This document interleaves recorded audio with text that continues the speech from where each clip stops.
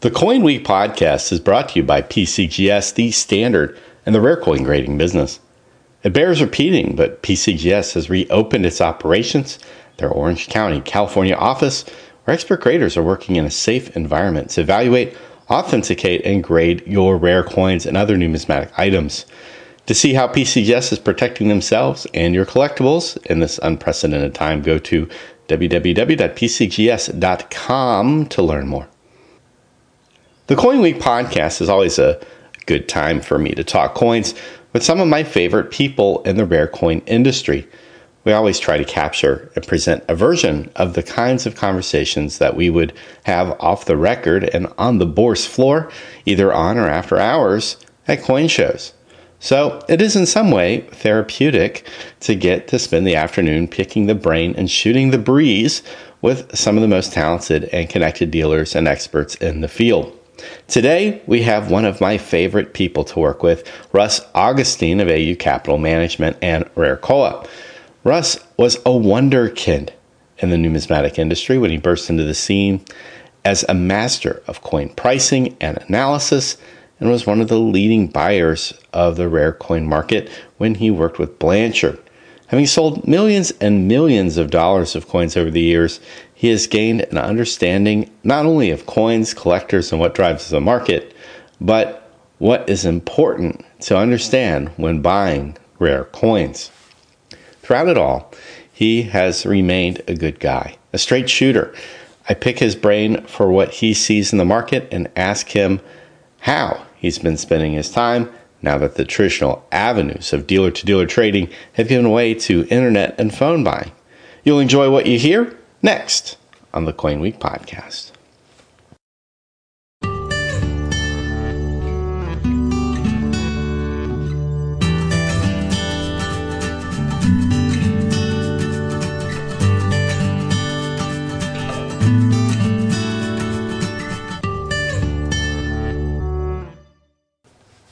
Hi, Russ. Thank you for joining me in the Coin Week podcast.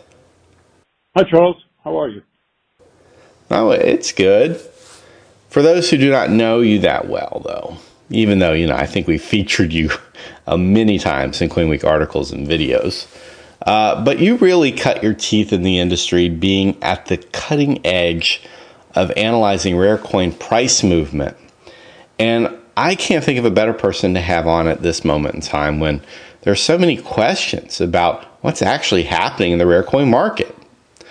So thank you so much for taking a chunk of time out of your busy day, busy working day, and I'm sure you're working pretty hard, to discuss your thoughts on where we're at right now and where we're heading as an industry. Yeah, we are. We're actually considering ourselves to be an essential business with all the bullion demand lately. So where is the coin market right now? My gut tells me, despite what one might expect, that there's actually a lot more happening in the market than we've seen in the past few months. Obviously we have this shift in the way we do business, but I see very strong prices, which indicates to me that there is very strong demand at the present time.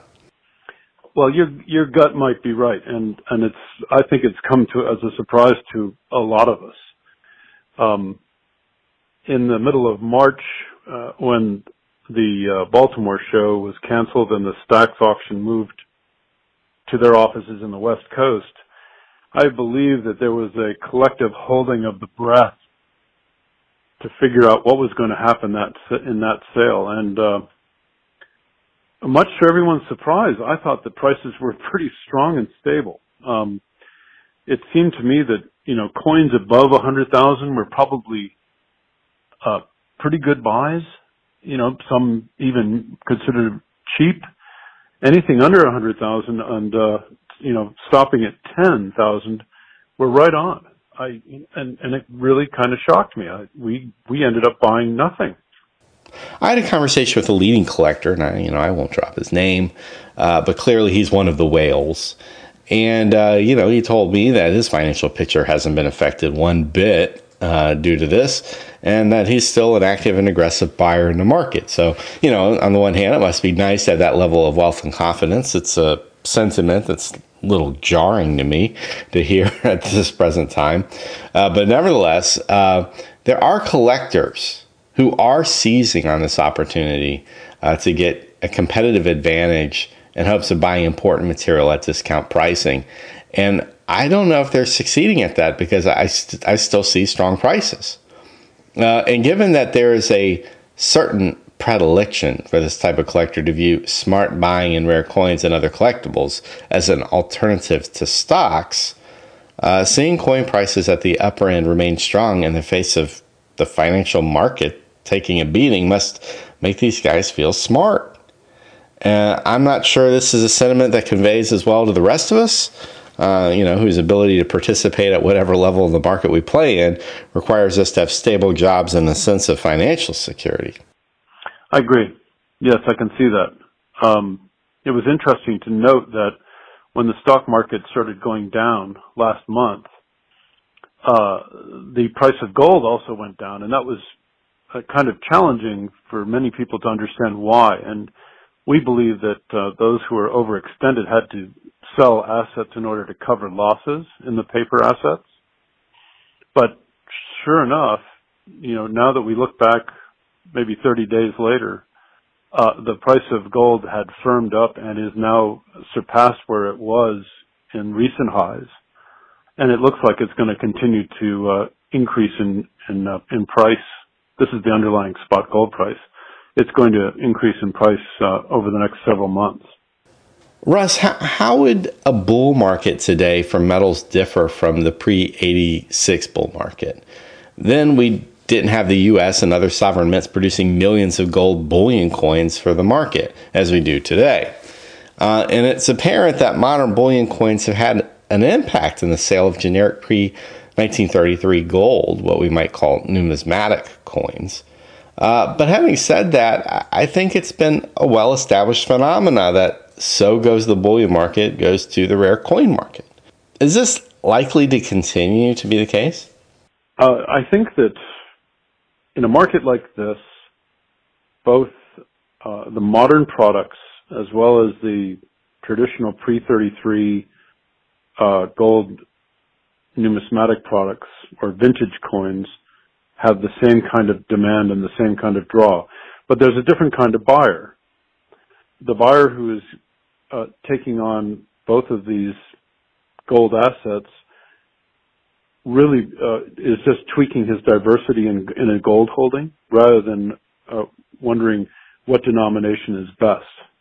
We've noticed that there have been several very large days of $1 million or more here at my affiliate company, Rarecoa, where the gold that is bought and sold, it really doesn't matter as long as it's, it kind of in easily identified denominations.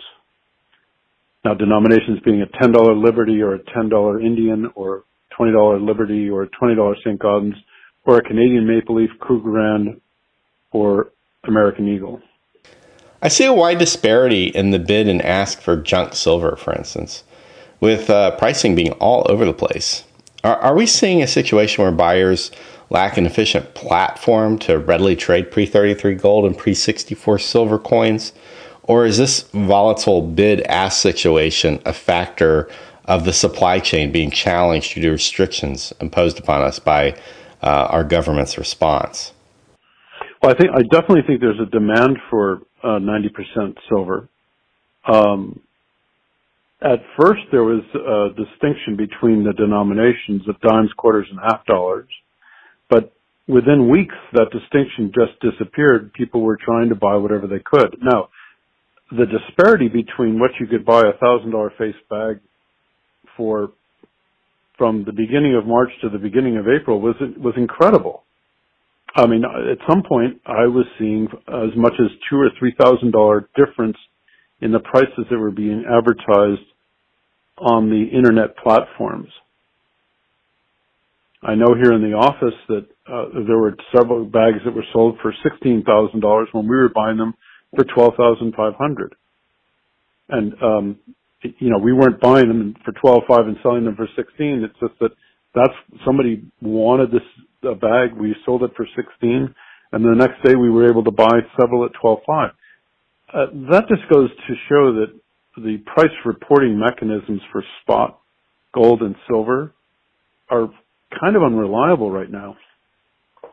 We kind of believe that, Kitco, which a lot of people use, is more of a Forex price, which I'm led to believe is where a price at which you cannot take delivery, but that the COMEX price, where you get the futures involved, is the price at which you can take delivery. And COMEX seems to be higher than the Kitco price, and I think that that's the real distinction here.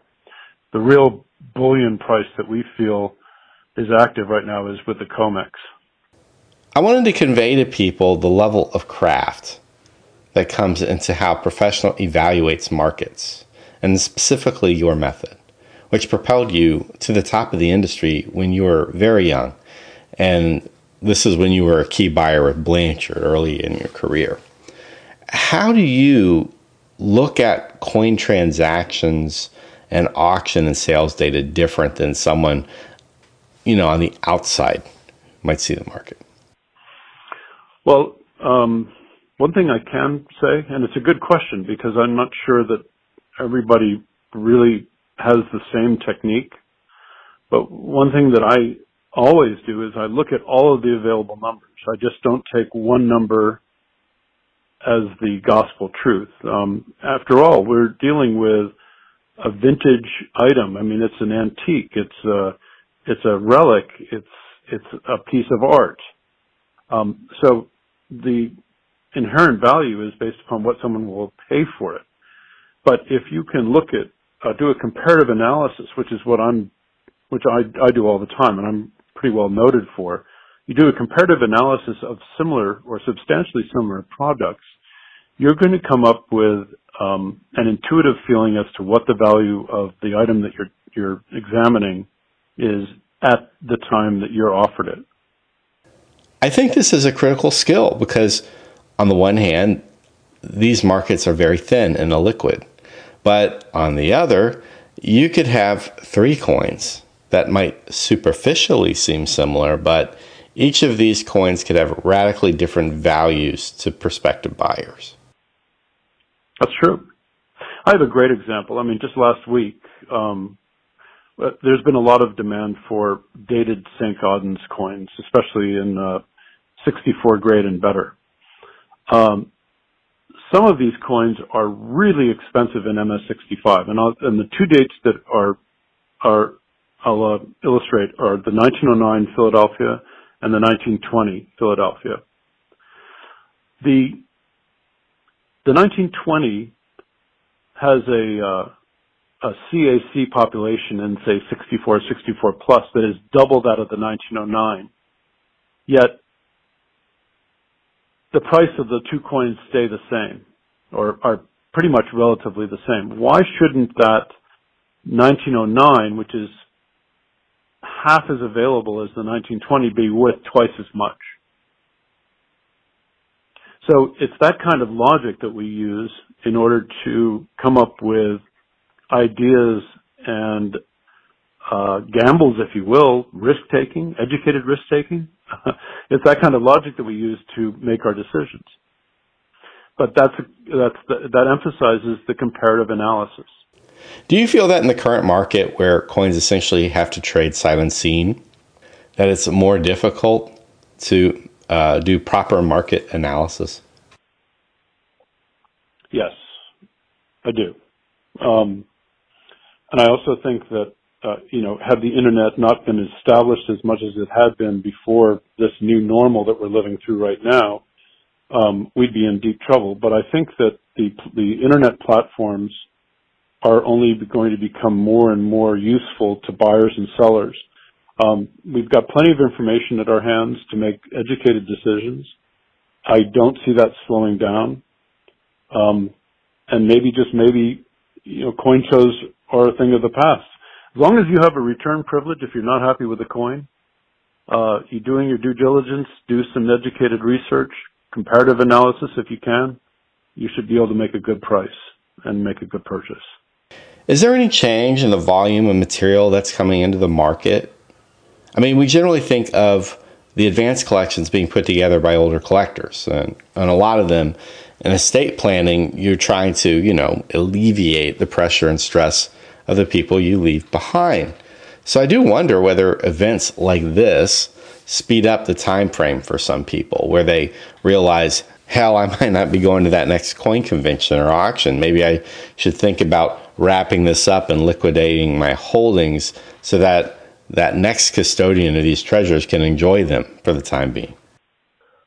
I think it's too premature, but I hate to say that the death count continues to rise. There's going to be a lot of estate sales. And if one or two of those happens to be large collections of coins that could influence a market, such as several of the collections we've seen over the past decade, Gene Gardner, Brent Pogue, those kinds of collections, it'd be very interesting to see what happens.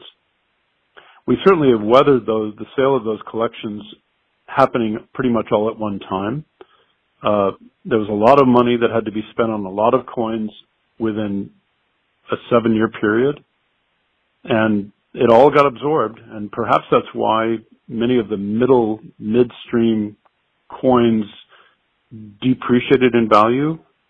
I think that many of the coins that we would normally think are scarce, not necessarily rare, have actually come down 30 to 40%, and they're trading for around where they were 15 years ago.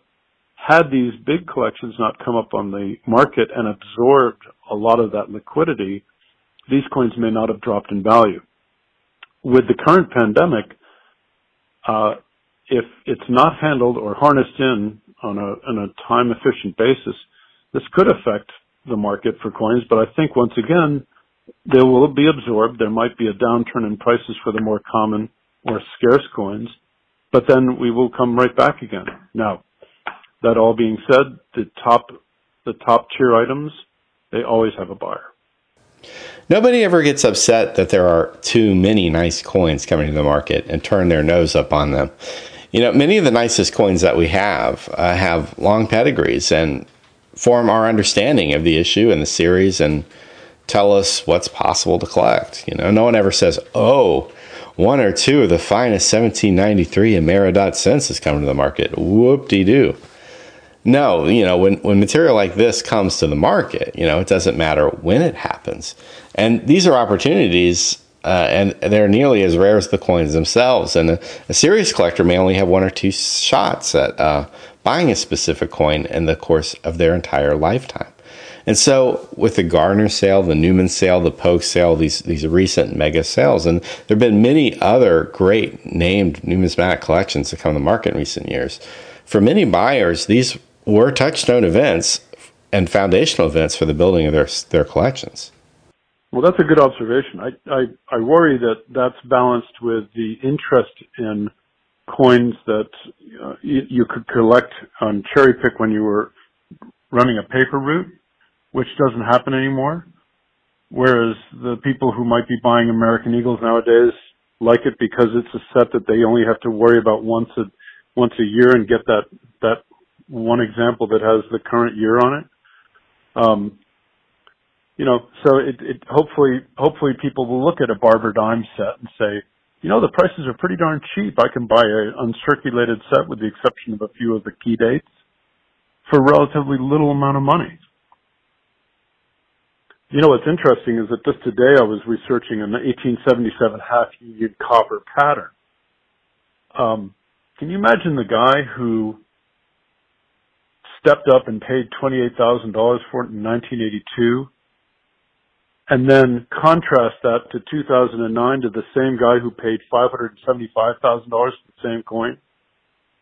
Can you imagine what the mentality is? I've had this conversation with Scott Travers before. I'm a big advocate for more coins being affordable and a decrease of what I see as an artificial price level that props up certain series of coins that aren't as popular as they once were. And I consider the classic commemorative coin series to be one of those areas. And I feel that coin pricing should typically obey a demand-supply model where demand dictates pricing levels so that coins appreciate when demand is up and depreciate in value when demand is down. And that way, coins can always find buyers at proper levels, and we have an industry where material turns over and more people can participate.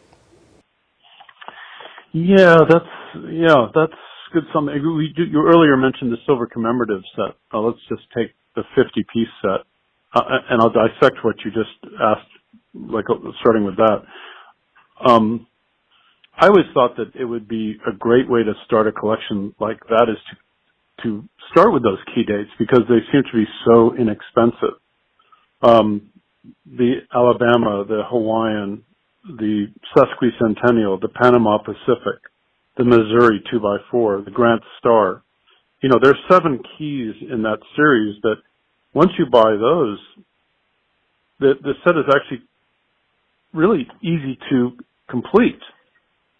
Fast forwarding to Indian Peace Medals, well, the underlying theme on both the silver commemoratives and the Indian Peace Medals is our United States history. Indian Peace Medals is an area that I found that's completely undervalued in terms of the bronze restrikes that occurred right around 1860. So I started getting interested in those some time back because each one of them has a very interesting tale surrounding the year that they were struck and that is presented on the medal. And it's something that it's more than you're going to get out of a history book. So I think if people are kind of go right to history, which is always a popular theme, and they stick with certain parts of history that they like, getting a coin that represents that part of history should be a pretty easy thing to do. And doing it in an inexpensive way is even better, and especially if all of a sudden you find out that it goes up in value. California fractional gold pieces are also a very misunderstood market.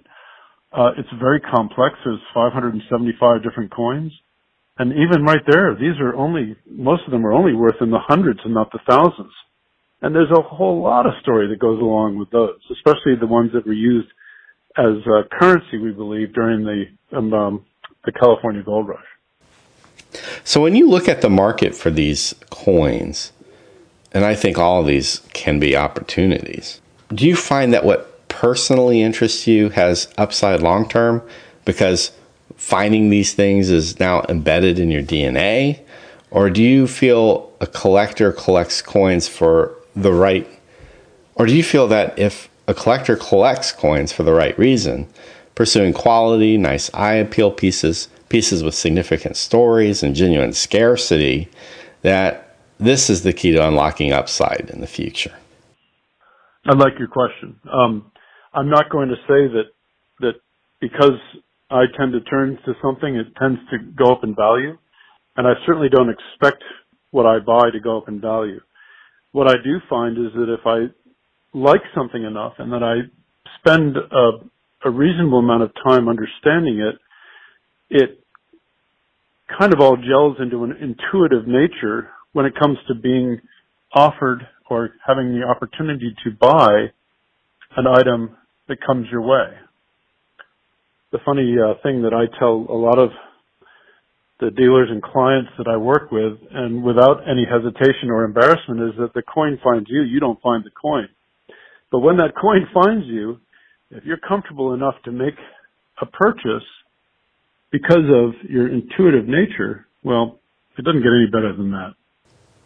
A lot of people don't know what to think. We have our gut reaction, and the key to that is reaction. I think we're being reactionary, doing what we're told, hoping that the geniuses that we put in charge know what they're doing, that modern science is as great as we think it is, and that all of this can get resolved as soon as possible, and we can go back to doing what we were doing with a renewed appreciation, maybe, of just how lucky we are to have these things in our lives.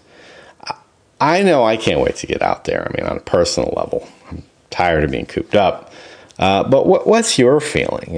When do you think we're going to be back at it? Slinging coins in person and getting back to our pre-COVID coin lives. For me, I think it's probably going to take till 2021, maybe January fun. Well, the reason I'm optimistic about in the next 30 to 60 days is because of the underlying movement in the precious metals markets. In every market cycle that we've had in the past where precious metals have been surging up, you have this dovetailing in the numismatic markets, and even more so now with the internet being the information resource that it is.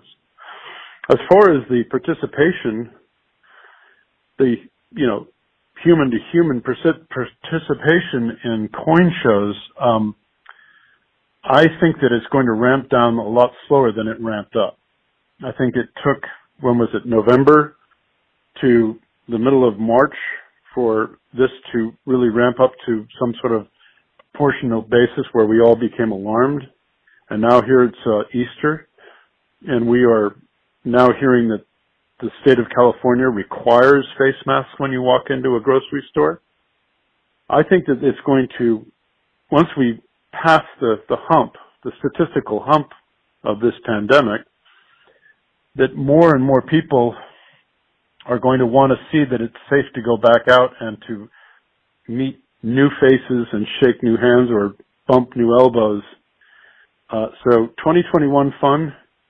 I'm a little skeptical, Charles, but I wouldn't doubt it, but I could certainly see a 2021 Central States. Well, bottom line is you do see yourself traveling again in the next calendar year.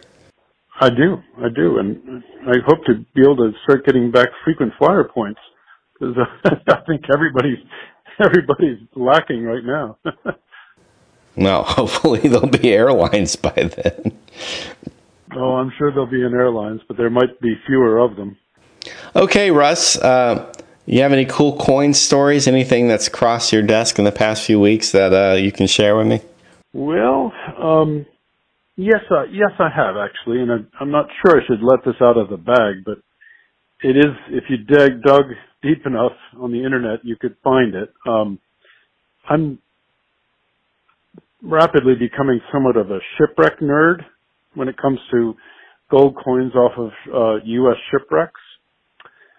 And of course we have, the Brother Jonathan, we have the SS Central America, we have the SS New York, we have the SS Republic. These are all coins that you can buy on the market that are certified, either by PCGS NGC.